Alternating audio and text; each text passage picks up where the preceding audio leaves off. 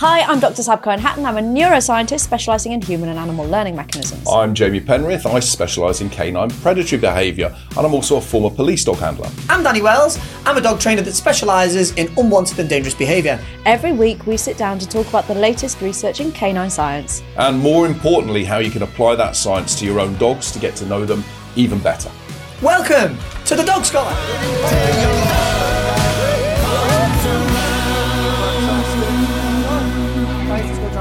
And I have a Dog Scholar question. Question me up. I will question you up. Can dogs pick up our bad habits? Well, What do you think? I hope not, because mine will be walking around scratching its ass way too much. Can they pick up our bad habits? I'll say that. Do you know what? This is actually quite an interesting question to me. Of course it is. I wrote it. Because well, that'll make for the next episode now. Let's move on. That's a British question. Yeah. okay, so this is an interesting question. I think this is an interesting question because Thank you, Jay. it would suggest that a dog is able to mimic what we do, right? It's able to copy what we do. So, I've got some, I'll save it till later on, but I've got some experience of this where I tested it out myself, on one of my own dogs, which I know that we've done, I'll say, well, we've all done, haven't we? Where there's things that we've tried it out. But this is one that I did. So, yeah, we'll see. We all learn by watching, right? And dogs are no different. And there's a difference, I think, between copying what you do versus learning by association. So you learn what happens after something else happens. But what do we mean by copying? Well, I shall show you. We have an experiment. You ready for an experiment? Yeah, Am I getting experimented on? I'm going to experiment on you. Right. You have that. You have that. And What I'll is have that? Well, I'm going to show you what imitation is, right? Yeah. Imitation is basically do as I do. So just do exactly as I do. All right, pay attention. Yep, there you go.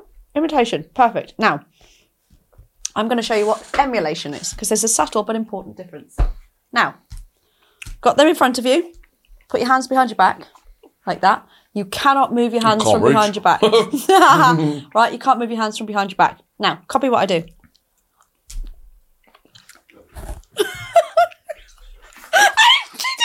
I copied what you did. But you got your hands behind your back. Followed the most recent instruction. No, you cheated. You emulated. Well done, Danny.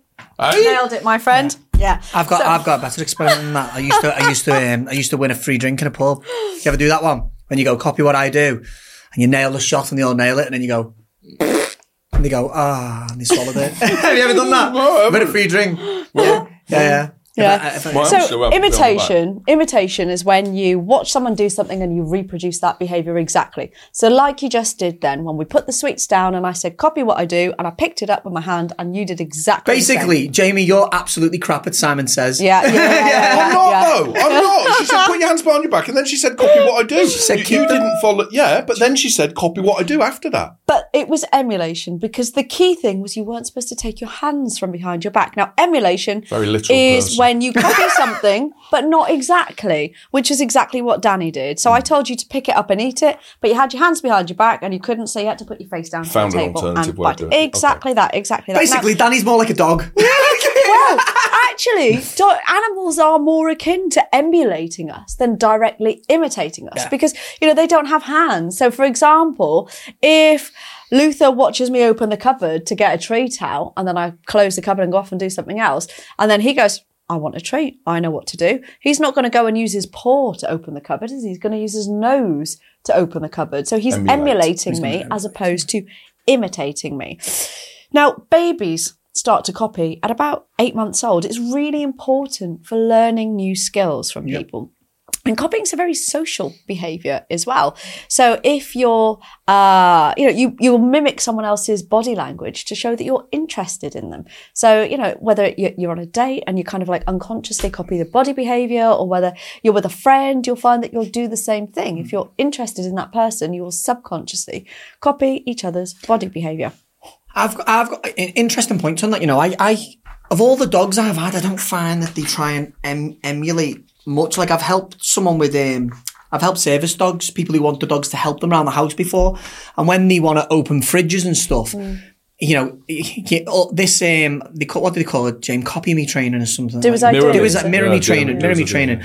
I'm not denying that some dogs do it, but the amount of dogs that do it in comparison that don't is unbelievable. So what I would do to teach them to open cupboards and fridges, I would have like a suction cap that'll stay on something. I'd play tug with them. I'd play tug with them on the with something, and then stick it to something, and they open it. Mark reward, that kind of thing. Yeah. And they learn it through interactive games. Yeah. I can't imagine how much time I'd have to give to just open the cupboard. You know what I mean? You're right, but dogs definitely learn observationally in some ways. I mean, you take allellomimetic behaviour, which is when the dogs will do something that all of the other dogs are doing. You're kind of like mimicking it. So if, for example, you have a multi-dog household, the doorbell goes, one dog barks, all of the dog barks. It's the same with babies crying on a plane, right? How many times have you been on a plane and one baby starts crying and then all of them start crying? Or wolves howling. When to start clapping in a theatre. Yeah. So you wait for somebody goes and then everybody else. Wait, I'll show you. Jimmy Choo!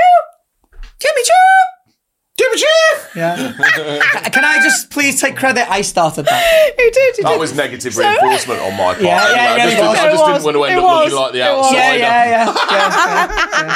Yeah. So we have this thing with the dogs in the studio that whenever Jimmy Choo appears, then someone has to go, Jimmy Choo!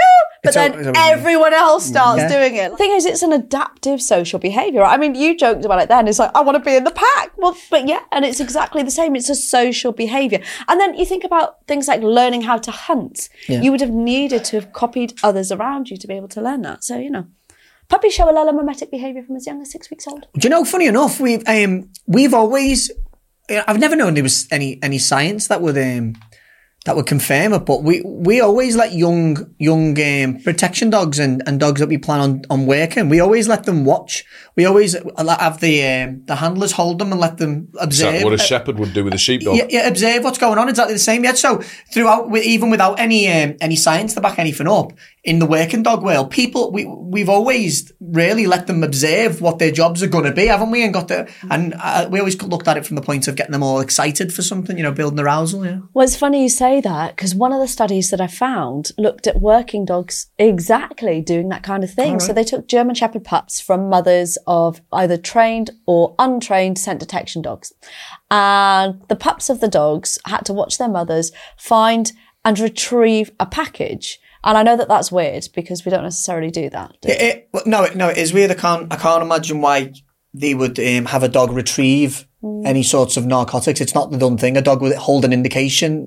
Isn't that right, Jamie? There's multiple reasons why you wouldn't have a dog retrieve the narcotics. So one, there goes your evidence, and two, there goes your dog. So I'm not sure. I'm not sure why they're doing that, but okay. I don't know. I read the study verbatim, and that was what they did in this particular study. So you would you'd never expect a detection dog, especially a narcotics detection dog, to retrieve a package of narcotics. You'd expect them to hold a point of focus and give you a sit and wait to be rewarded, much like what Jamie's doing there. Yeah. Or if you're poorly trained. Yeah. And I'm waiting. Do it. Yes. Timing's out. Just so that makes some sense, the reason we're doing that is because the dog's being rewarded for looking at the handler. So the person who's training the dog is going to give the dog a reward for looking at it, but quite often the timing's out on the part of the trainer and they give the dog the reward when the dog's looking at them. So instead the dog thinks, never mind this, I need to look at you after I've looked at this, and that's what gets me the reward. Like this, have a treat. Yeah. Well-trained dog following the reward. Yeah. Poorly trained dog following the reward. Yeah.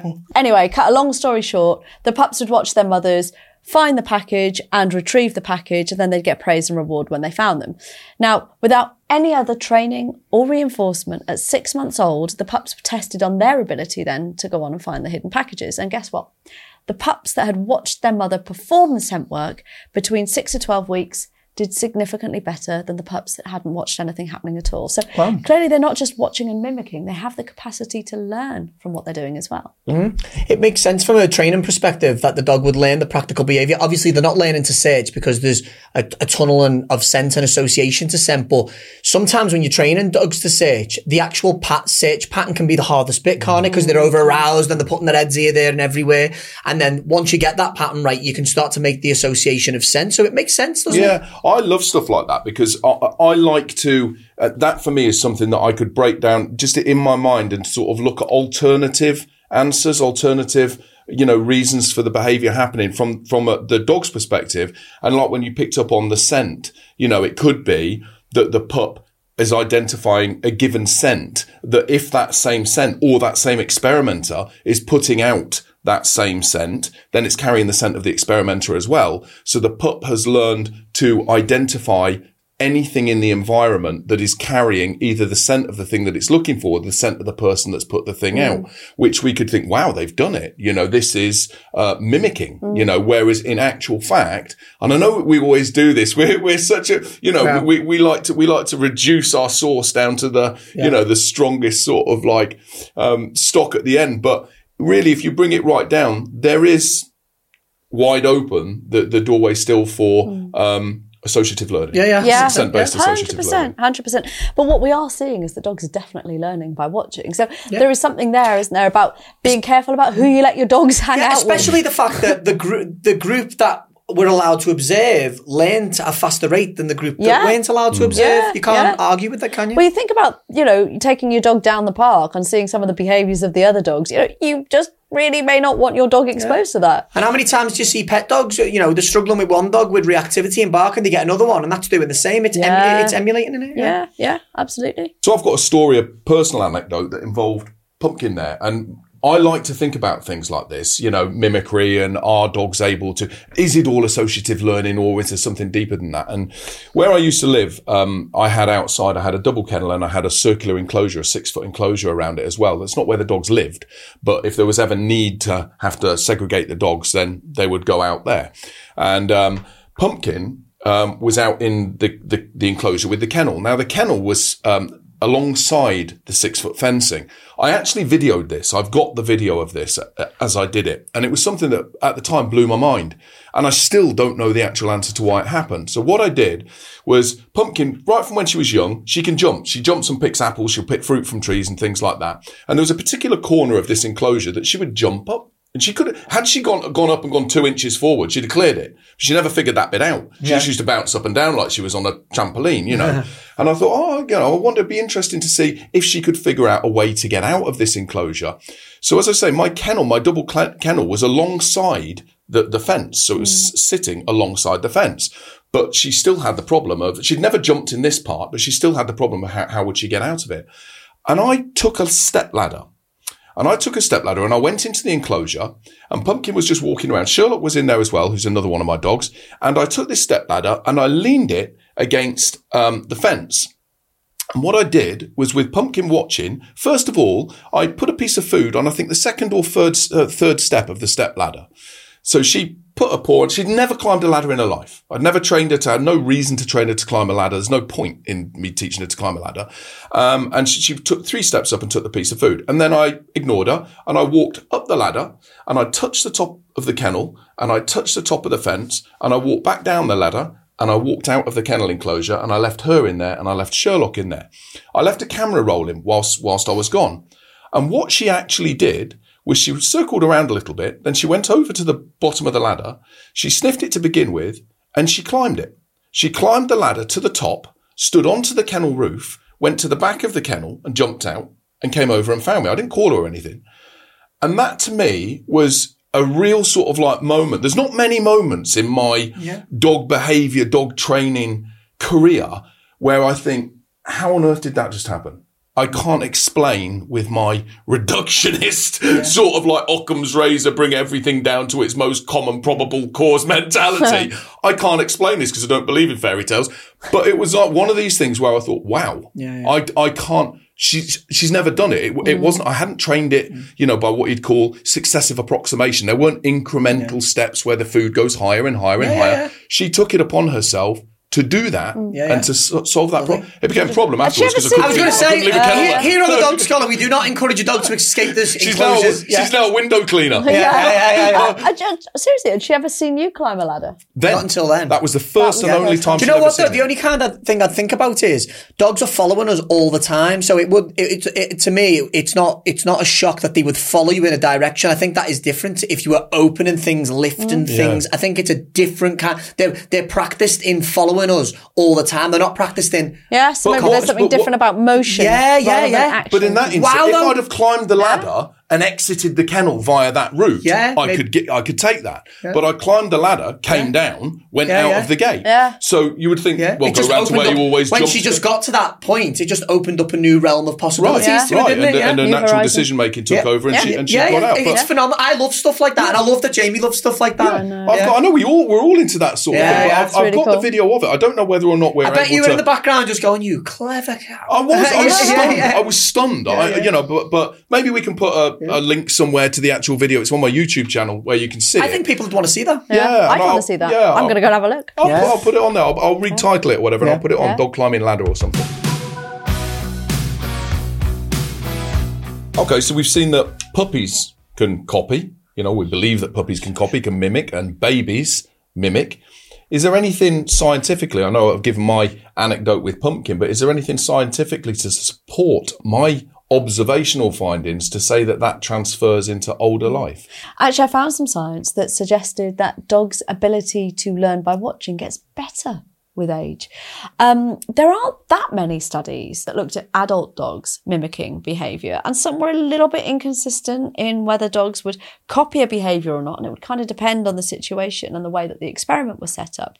But I did find a pretty good one with this, and it compared whether dogs who watched other dogs were more likely to be able to acquire a behaviour than dogs that hadn't watched another dog performing it at all. That makes sense, doesn't it? Now, this one recruited 50 adult Labradors from the Italian School of Water Rescue Dogs, which is brilliant, I thought. And the handlers were told to invite their dogs to jump on a tree trunk or on a children's slide. Now, I know it's weird, but it was meant to be a bit unusual for the dog, who wouldn't, generally jump up on a kid's slide. But the idea was a bit weird, but not impossible.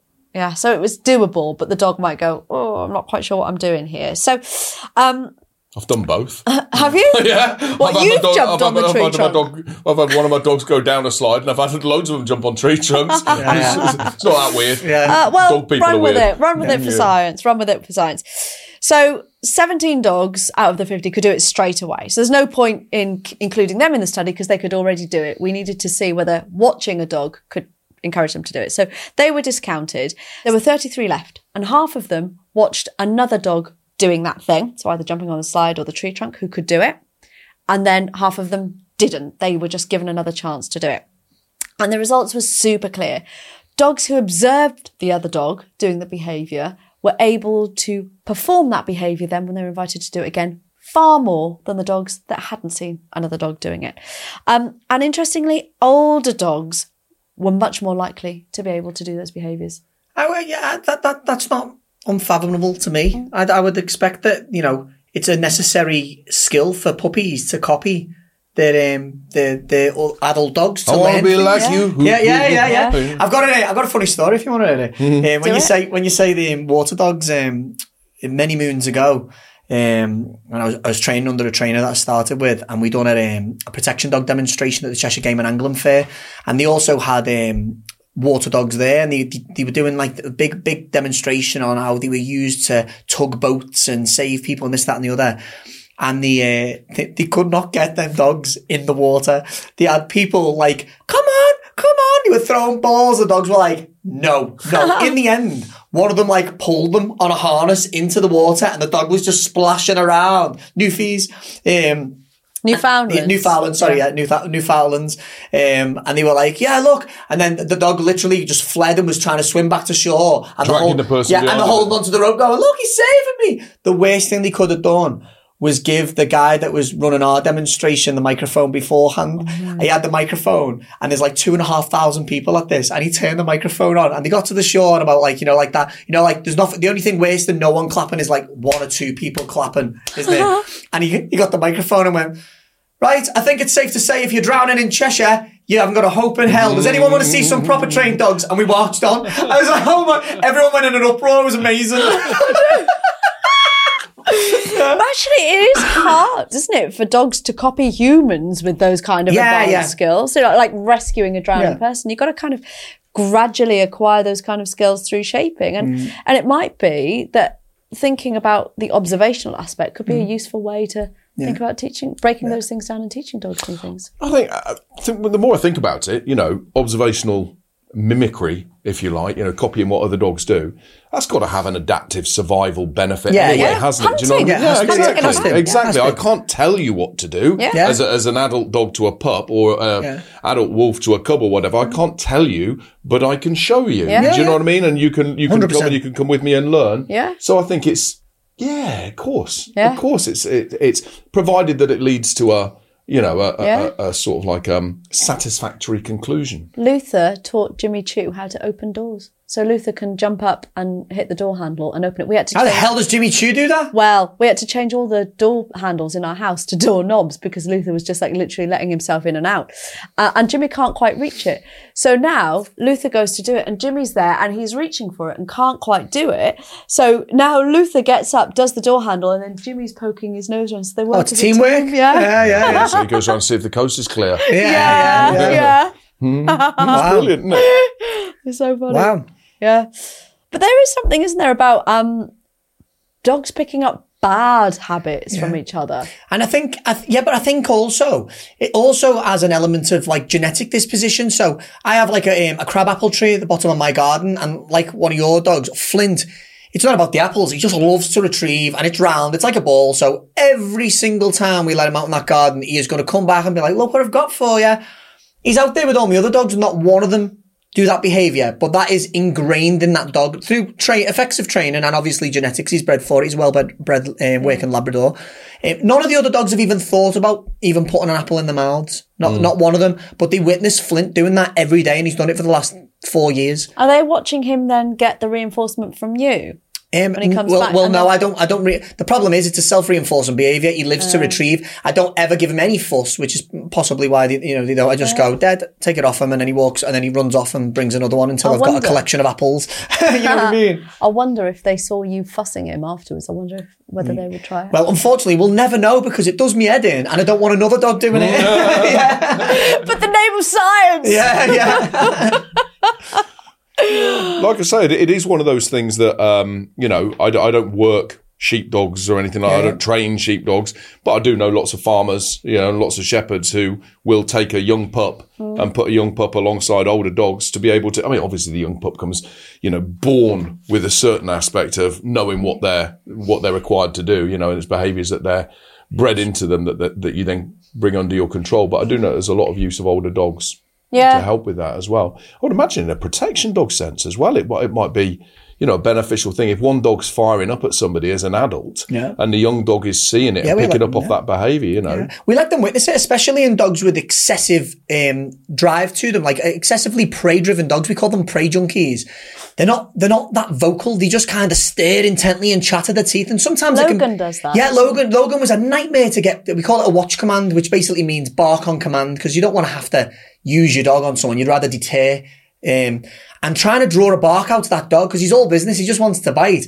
It's difficult. Well, frustration can build the bark in them dogs that are excessively prey driven. So that's what we do. We leave him in a state of frustration, i.e. he's watching it all go on and he's like, I really want to get involved, and then he might vocalize, and then you get a bite on this rag and we'll play. So we kind of learns that the bark releases the bite. Do you get me? Yeah. So we use it in that sense, yeah. And the amount of times as well that you'll have heard this, and I've heard it umpteen times over, when somebody has two dogs, maybe an older dog and a younger dog, and I'll be working with them, say for the younger dog, but then they'll say, can you have a look at her as well? And say, yeah, she used to be fine. And then when that one came along, she started picking up on what she's doing, or the younger one started. It doesn't necessarily work one way. It's not always that the younger one copies the older one, not at all, but the older one can copy the behaviour of the younger one. So something to consider as well if you're thinking of getting more than one, or if you've got a dog and you're thinking of getting another one, is the fact that you do have that. That potential for one dog to feed off the other and copy the behaviours of the other dog. Interestingly, in this study, all of the dogs that failed to copy the behaviour from the other dog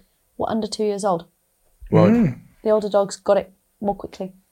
Really? Yeah, it's interesting, isn't it? Yeah. Very interesting. Because you would think if there was any sort of adaptive element that it would be more prevalent younger in life. More like a sponge, aren't they? Well, it's pointless learning how to feed for yourself and hunt for yourself when you're old. Yeah, but when you're young, you know everything, don't you? It's Yeah. you can't it must be the same with dogs. You can't teach me anything, Grandad. That's probably what it is.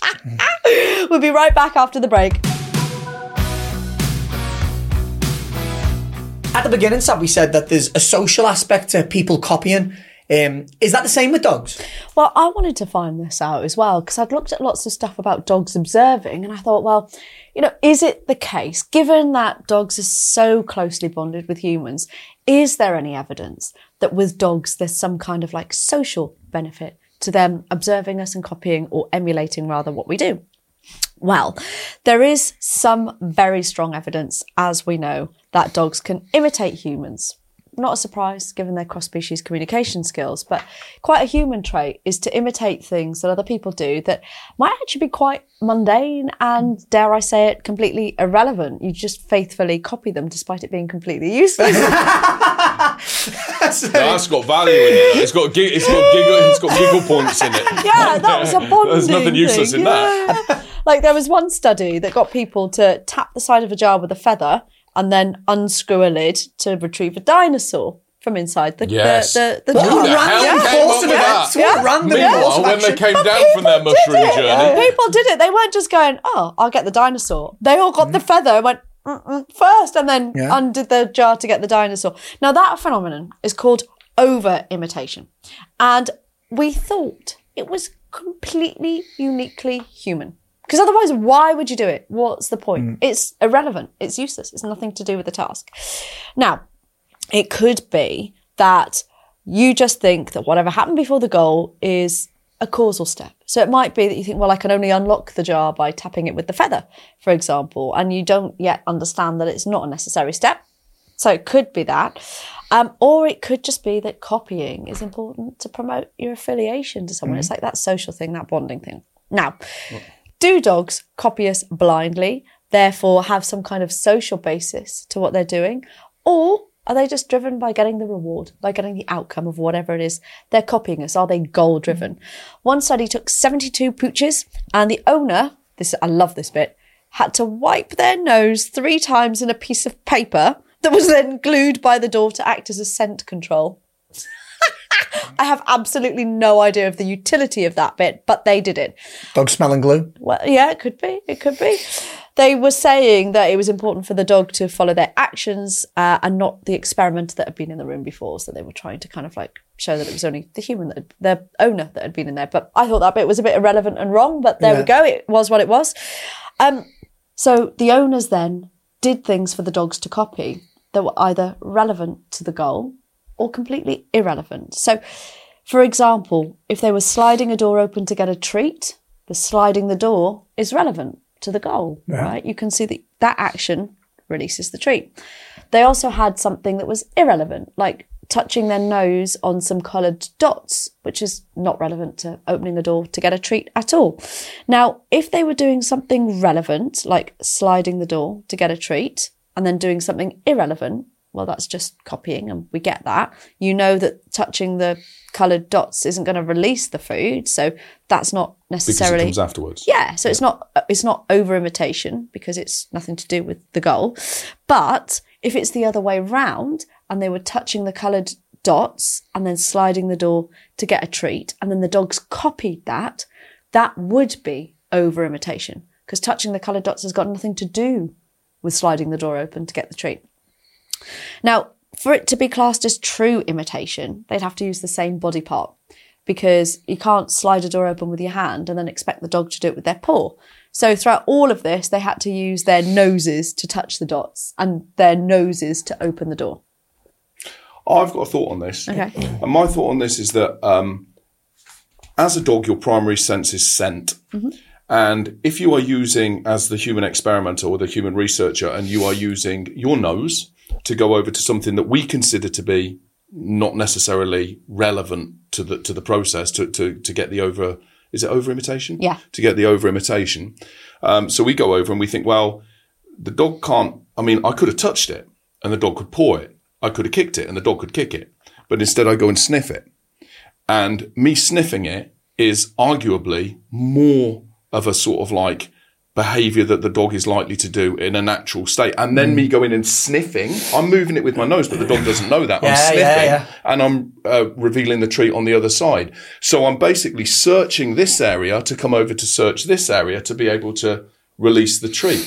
I would be interested to see a similar study done where I go over and I kick over a bucket or I scrape my foot on some papers on the floor, and then I go over and release the door to the treat and see what the results yield from something like that. Yeah, that would be interesting, actually. See what I mean? Yeah, that would be interesting. Well, in this study, they found about half of the dogs actually copied something completely irrelevant. About half of the dogs. And that's a medium level of over-imitation. And when you compare that to great apes, Go on.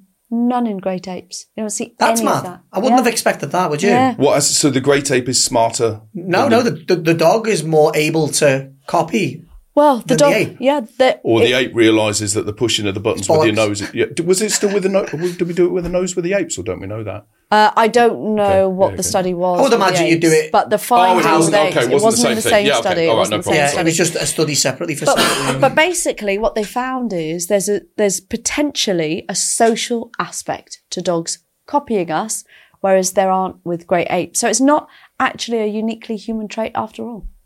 Mimicry.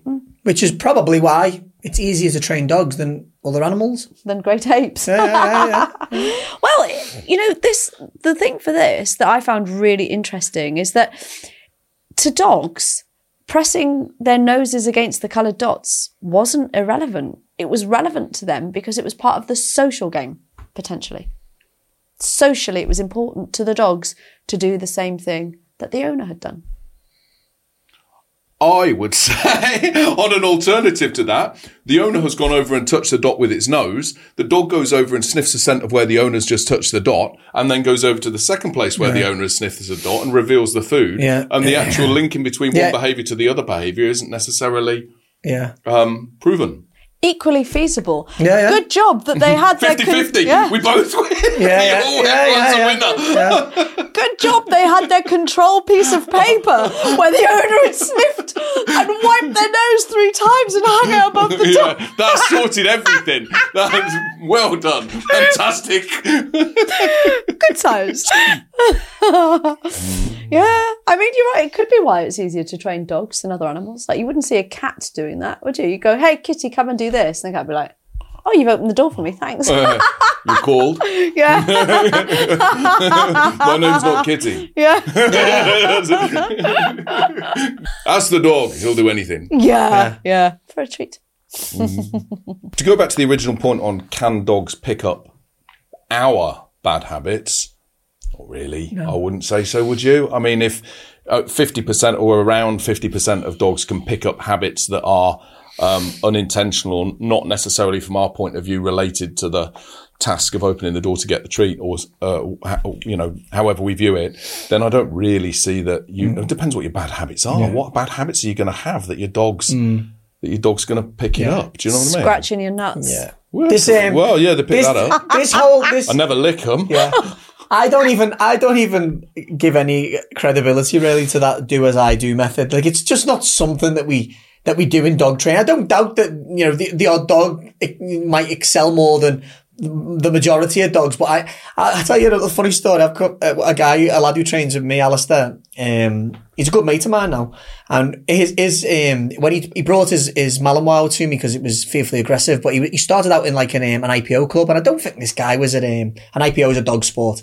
I don't think this guy was an experienced trainer. I think he was a bit of a Tom Pepper, and that's a liar for anyone else who doesn't know what that is. But, they were going through tracking, and the guy told him that he needs to get on all fours and sniff the ground so that his dog copies. I went, shut up. You did not do that. He went, I did. It was there. Like, I was like, are you mad? And did she copy? He went, no, did she? She just looked at me like, what are you doing? That's a true story. That is a true story, and I'm sure Alistair will be happy to put a comment in there to confirm. I bet you're absolutely thrilled that Danny brought that up, Alistair. Yeah, no, I love it. He laughs his head off. Because again, he said, we all have a laugh over it, but he says, I knew nothing about dogs. I went there because you go to the people who are supposed to know. So he said it was like, sounds a bit mad, but okay, if that's how they learn. He didn't know, you know what I mean? Mad, isn't it? That's mad. Brilliant. Yeah. That's brilliant. Craziness. I do think though when you say about the do as I do training, like you say, Danny. I mean, I'm sorry, I'm not. Whatever tickles your pickle, if you're into it, do it. But I do sort of think there are some things where why? Why? How is that going to enhance your lives, your short lives together? You know, but if it does, if you get fun out of it. Over the years, I've messed around with all sorts of stuff like that. Just like at it, like you did with the stepladder. Just what would they do? What would this? And, you know, trying to pull cupboards open, your dog just looks, best shot you get, a knock, you know what I mean? But encouraging gameplay with a specific toy and then making that relevant to an action, they get onto that very, very quickly, and you'd be surprised how quick you can teach like practical behaviours that could really come in handy by doing that. Do you know what I mean? Maybe you could use it to teach dogs how to go to the toilet on the toilet, like you do with cats. Like Jinxie on the Meet the Fockers, yeah. But people do. There are videos of that online, aren't there? Although it's not done with mimicry, but it's done with. How do they do that with cats? They put things on. So if you needed the dog to flush a chain, you know, the cats. How do they teach a cat to go to the toilet? It's the same sort of thing. You just make that space relevant. You know what I mean? You'd start like putting a litter box on the toilet, wouldn't you? So the cat's used to going there to do that particular act. You know what I mean? Yeah. Oh, well, producer Will has just told me that they put different sized litter trays on the toilet. Yeah. It's all about creating new habits, isn't it? And making this is what we do in this particular place. You generally start off with a grosser example, a bigger example of what you want to achieve, and then bring it right. It is quite a gross example, isn't it? Really? One of the episodes we were talking about the button pushing for communication. My partner's mum's got one of Jamie's puppies, and she wanted to play that game and was wondering how to do it, and she had it on the floor messing. I said, "Don't. Your dog gives you your paw. Put it in your hand and say."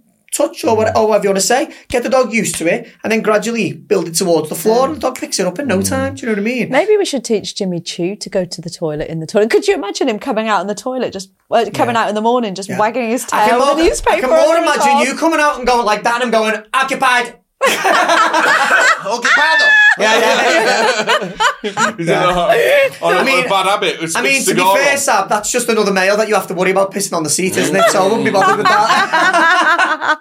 Or the floor. Yeah. Anyway, now we know all of this useful stuff. What can we do practically? Well, we know that dogs are more likely to, you know, emulate and copy other dogs' behaviours. So while your dogs are still at very impressionable ages and you're trying to mould your dogs into doing the behaviours that are better for you and, you know, less risky for them, avoid places of what we coin canine chaos. Avoid dog parks where your dogs can pick up loads of bad habits. That could be a good one. Equally, don't get another dog into your home to try and resolve the behaviour problems that your existing dog is showing. You know, thinking that if I introduce a new dog, then the new dog, he'll pick up on the new dog because he's a bit naughty and she's a lot better behaved than she. It can work the opposite way around. Dogs do pick up on one another's behaviour, but also a lot of the time that behaviour, sort of like mimicry, as we'd call it, has got more of a sort of like natural meaning behind it. You know, it's stuff that dogs do because they are dogs, because they are social animals, because they've evolved to, you know, work collectively towards specific goals. So a lot of the time you can see one dog doing one thing and another dog doing it and think that they're copying, or that perhaps a dog's being naughty for copying them, whereas really they're just being what they are. And you know, lastly, management is key. When you have a dog, it is literally the only example in life where you can, you know, you take your friends, your family, your partner, anything else. They're subject to learn from like their own experience. They're their own individuals, but with a dog, you have this unique superpower of you can pretty much control all their exposure. Therefore, you can control what they like to indulge in and what you don't want them to do. If you take the time to manage the environment, you can literally mold that dog to be your perfect companion and both have a really happy, fulfilled life. Yeah, you definitely can. Right, what about some questions? Yeah, I've got a question here. Thank you very much for sending it in. The first question is that my dog can be nervous at times, which can cause issues. They can be nervous around packs of dogs or nervous around big dogs. So at the moment, I'm just not, I don't let her mix with just any dogs, and I'm working with a trainer. But the question goes on, are there any fun ways that are fun for the dog to be able to build her confidence? What do you think, Danny? It's very difficult to answer. Again, you don't really know the dog you're working with. Your dog might be a little bit genetically nervous, in which case, again, slow is the key, isn't it? You know what I mean? Some of these questions can be difficult when you don't actually see which dog you're working with, because dogs are individuals. Do you know what I mean? Yeah, we've mentioned this before, haven't we? You know, when we've talked about getting advice for issues that, I mean, great that you're working with a trainer. Yeah. Great that you're controlling the environment and not necessarily letting the dog. Not so great that your trainer's not answering this question for you, but very best. Great that you're looking for a new trainer. Yeah. 2 are available. Yours. No. Great that you're working with a trainer. It's great that you're looking to resolve the issue. Looking for fun ways to be able to build confidence in your dog. And this is something that we've talked about in previous episodes. And, you know, it is a valid point. If you want to build confidence in a dog that you think lacks it, or a dog that you've been told lacks it and does indeed lack confidence, you don't necessarily need to do that in the situation, in the context where you see that lack of confidence. A lack of confidence in a dog can generally come from their not thinking that they can control their world. You know, I don't know what's going to happen, but it's probably going to be bad or something that I can't control if it does happen, and I don't know when. So by switching that around and teaching the dog things where, listen, if you do this behavior, you can get this consequence, this reward as a result of it. You can avoid that thing. Just listen to this command, listen to this signal. Essentially what's known as training your dog, but training your dog so that they succeed, so that they can really reliably predict what's going to happen and control how to get it or how to avoid it by listening to your instruction. That builds confidence in dogs. In fact, there's an interesting study that was done by Lincoln on cat electronic containment systems. For anybody who doesn't know, which is an electronic fence that goes around a property, around a boundary of properties that are difficult to fence with standard fencing, and the cat wears an electronic collar. Now, as the cat approaches this boundary, it's taught, first of all, the collar beeps, and then as it gets nearer, if it continues going nearer, the collar delivers like a little static pulse that causes the cat to startle and move away. So the cat learns by associative learning. If I approach this location, I will hear the beep. If I turn away when I hear the beep, nothing happens. I remain in the safe boundaries of my garden. But if I keep going forwards, I will feel the static pulse of the collar, which basically serves to correct me, to punish me for moving forwards. Now, what we would think is that would have a detrimental impact on the cats, you know, because they're wearing an electronic collar, and they must, by very nature of the fact that it's an electronic collar, be bad. But that isn't what the Lincoln research found. What the Lincoln research found was not only did the cats respond very, very quickly and learn very quickly to stay within the boundaries, but when they ran subsequent tests afterwards to see if the cats were more confident, they found that this was right up your street, but they found that the cats were able to perform better in problem-solving tasks, which suggested that the cats had got greater confidence than cats that hadn't gone through that Which makes training. Complete sense, doesn't it? You've basically taught an animal. You can control your environment by doing this and this. Yeah. Gives you a confident animal that's able to go on. And there's multiple studies that demonstrate something similar with handheld devices with dogs and predation, isn't it, Jamie? Yeah, lots of things. Do the research. Have a look in. You know, not everything is as it seems. There's lots of ways that you can develop confidence, often in ways that you wouldn't really believe to be the avenue to do it. Yeah. And what I would say is anyone at home, if you are, as a general principle, if you're ever training something and you have like a purpose in mind, for example, a recall, I'm trying to train a recall.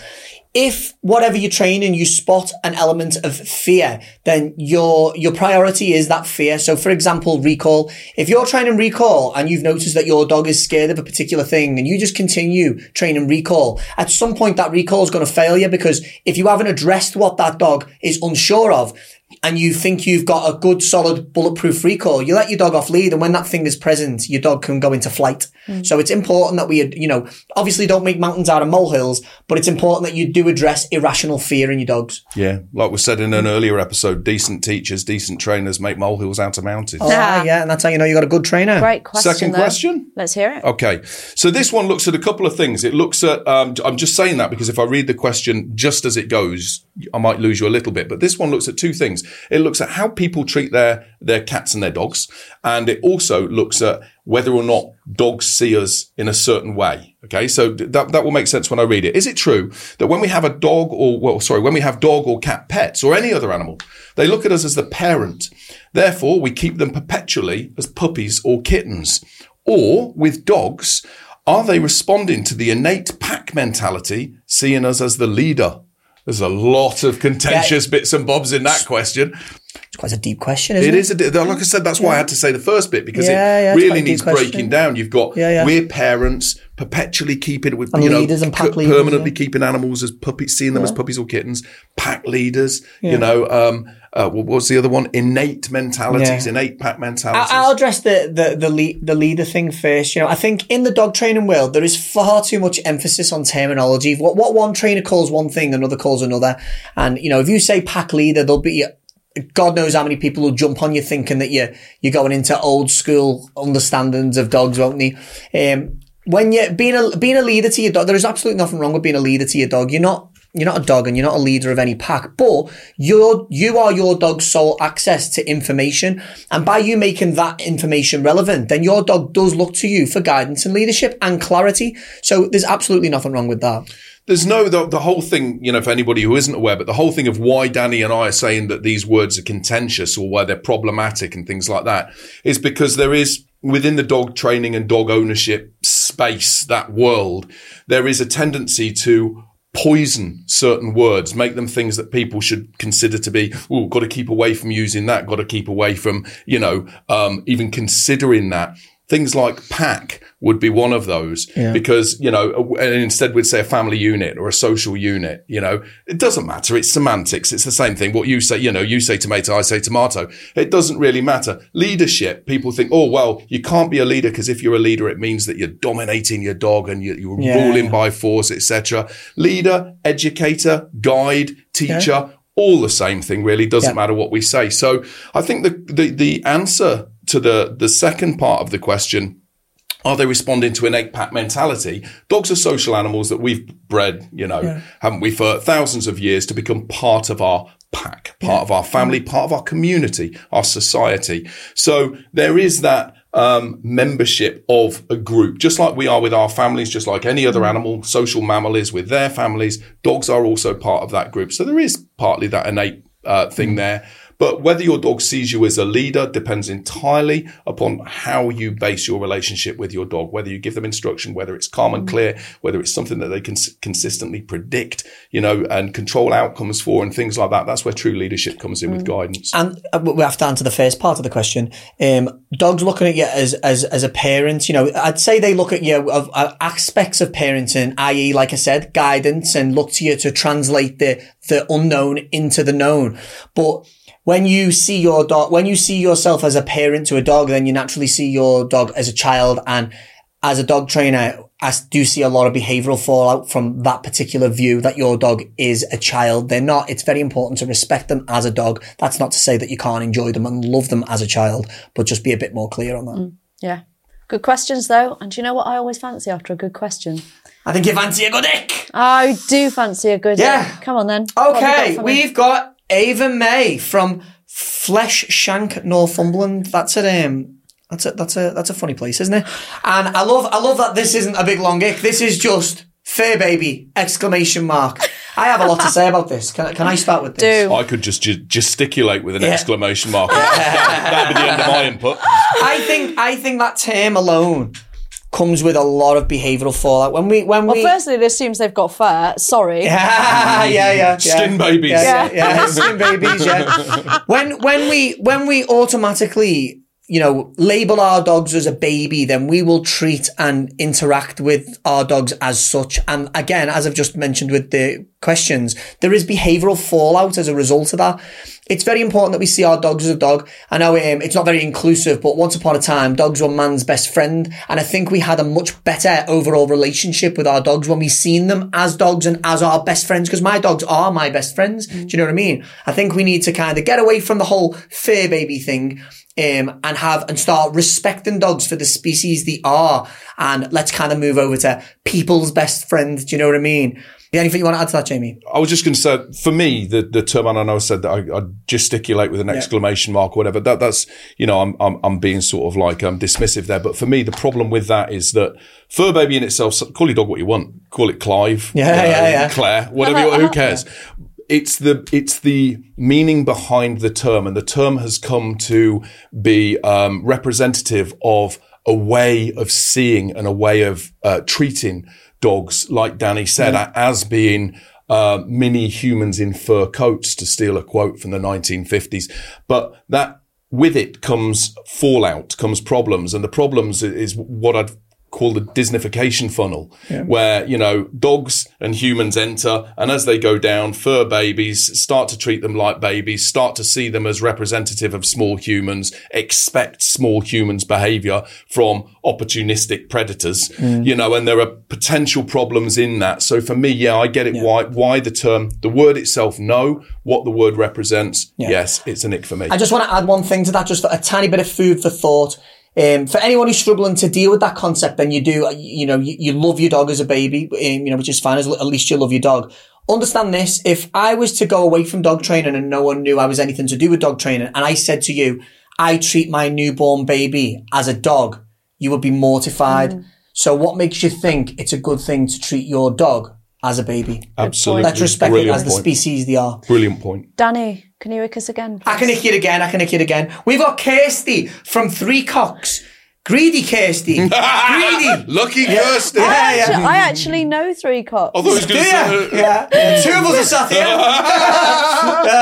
No, it's Mike's got family near there. Oh, has he? Yeah, okay. Yeah, it's a real place. Yeah. That's why we've been married so long. From Breckenshire. Okay, Three Cocks from Breckenshire. And Kirsty says, when someone says, what's the best no-pull hard... I can't even say it. Go on, you got this. You got the spitting. Kirsty says, when someone says, what's the best no-pull harness when their dog is pulling their arm out in a no-pull harness?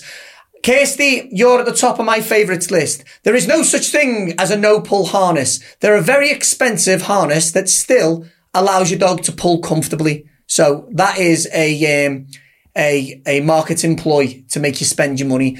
If your dog's pulling, seek out a reputable dog trainer. Don't fall into the fad of lotions and potions and special equipment. You just need some good dog training. Completely agree with you. Yep. Completely agree. Great questions, great icks. I feel very well icked. Jamie, if people want to get in touch, how can they do so? Well, if you want to get in touch with us on social media, at Dog Scholar Podcast, or if you want to drop us an email, we welcome your emails, then podcast@thedogscholar.com. Well, that's all we've got time for this week. So if you've enjoyed today's episode, please do share it with a friend, because if they don't like it, maybe their dogs will. Hopefully you won't have picked up any of Danny's bad habits. Danny, we've got time for a final thought. What have you got, mate? I might have to stick one in that then. Okay, we've established that dogs are always watching us and to some extent can even mimic our behaviour. But let's not get carried away with that concept, otherwise my dogs would be scratching the nuts and playing Xbox way too much. See you next week.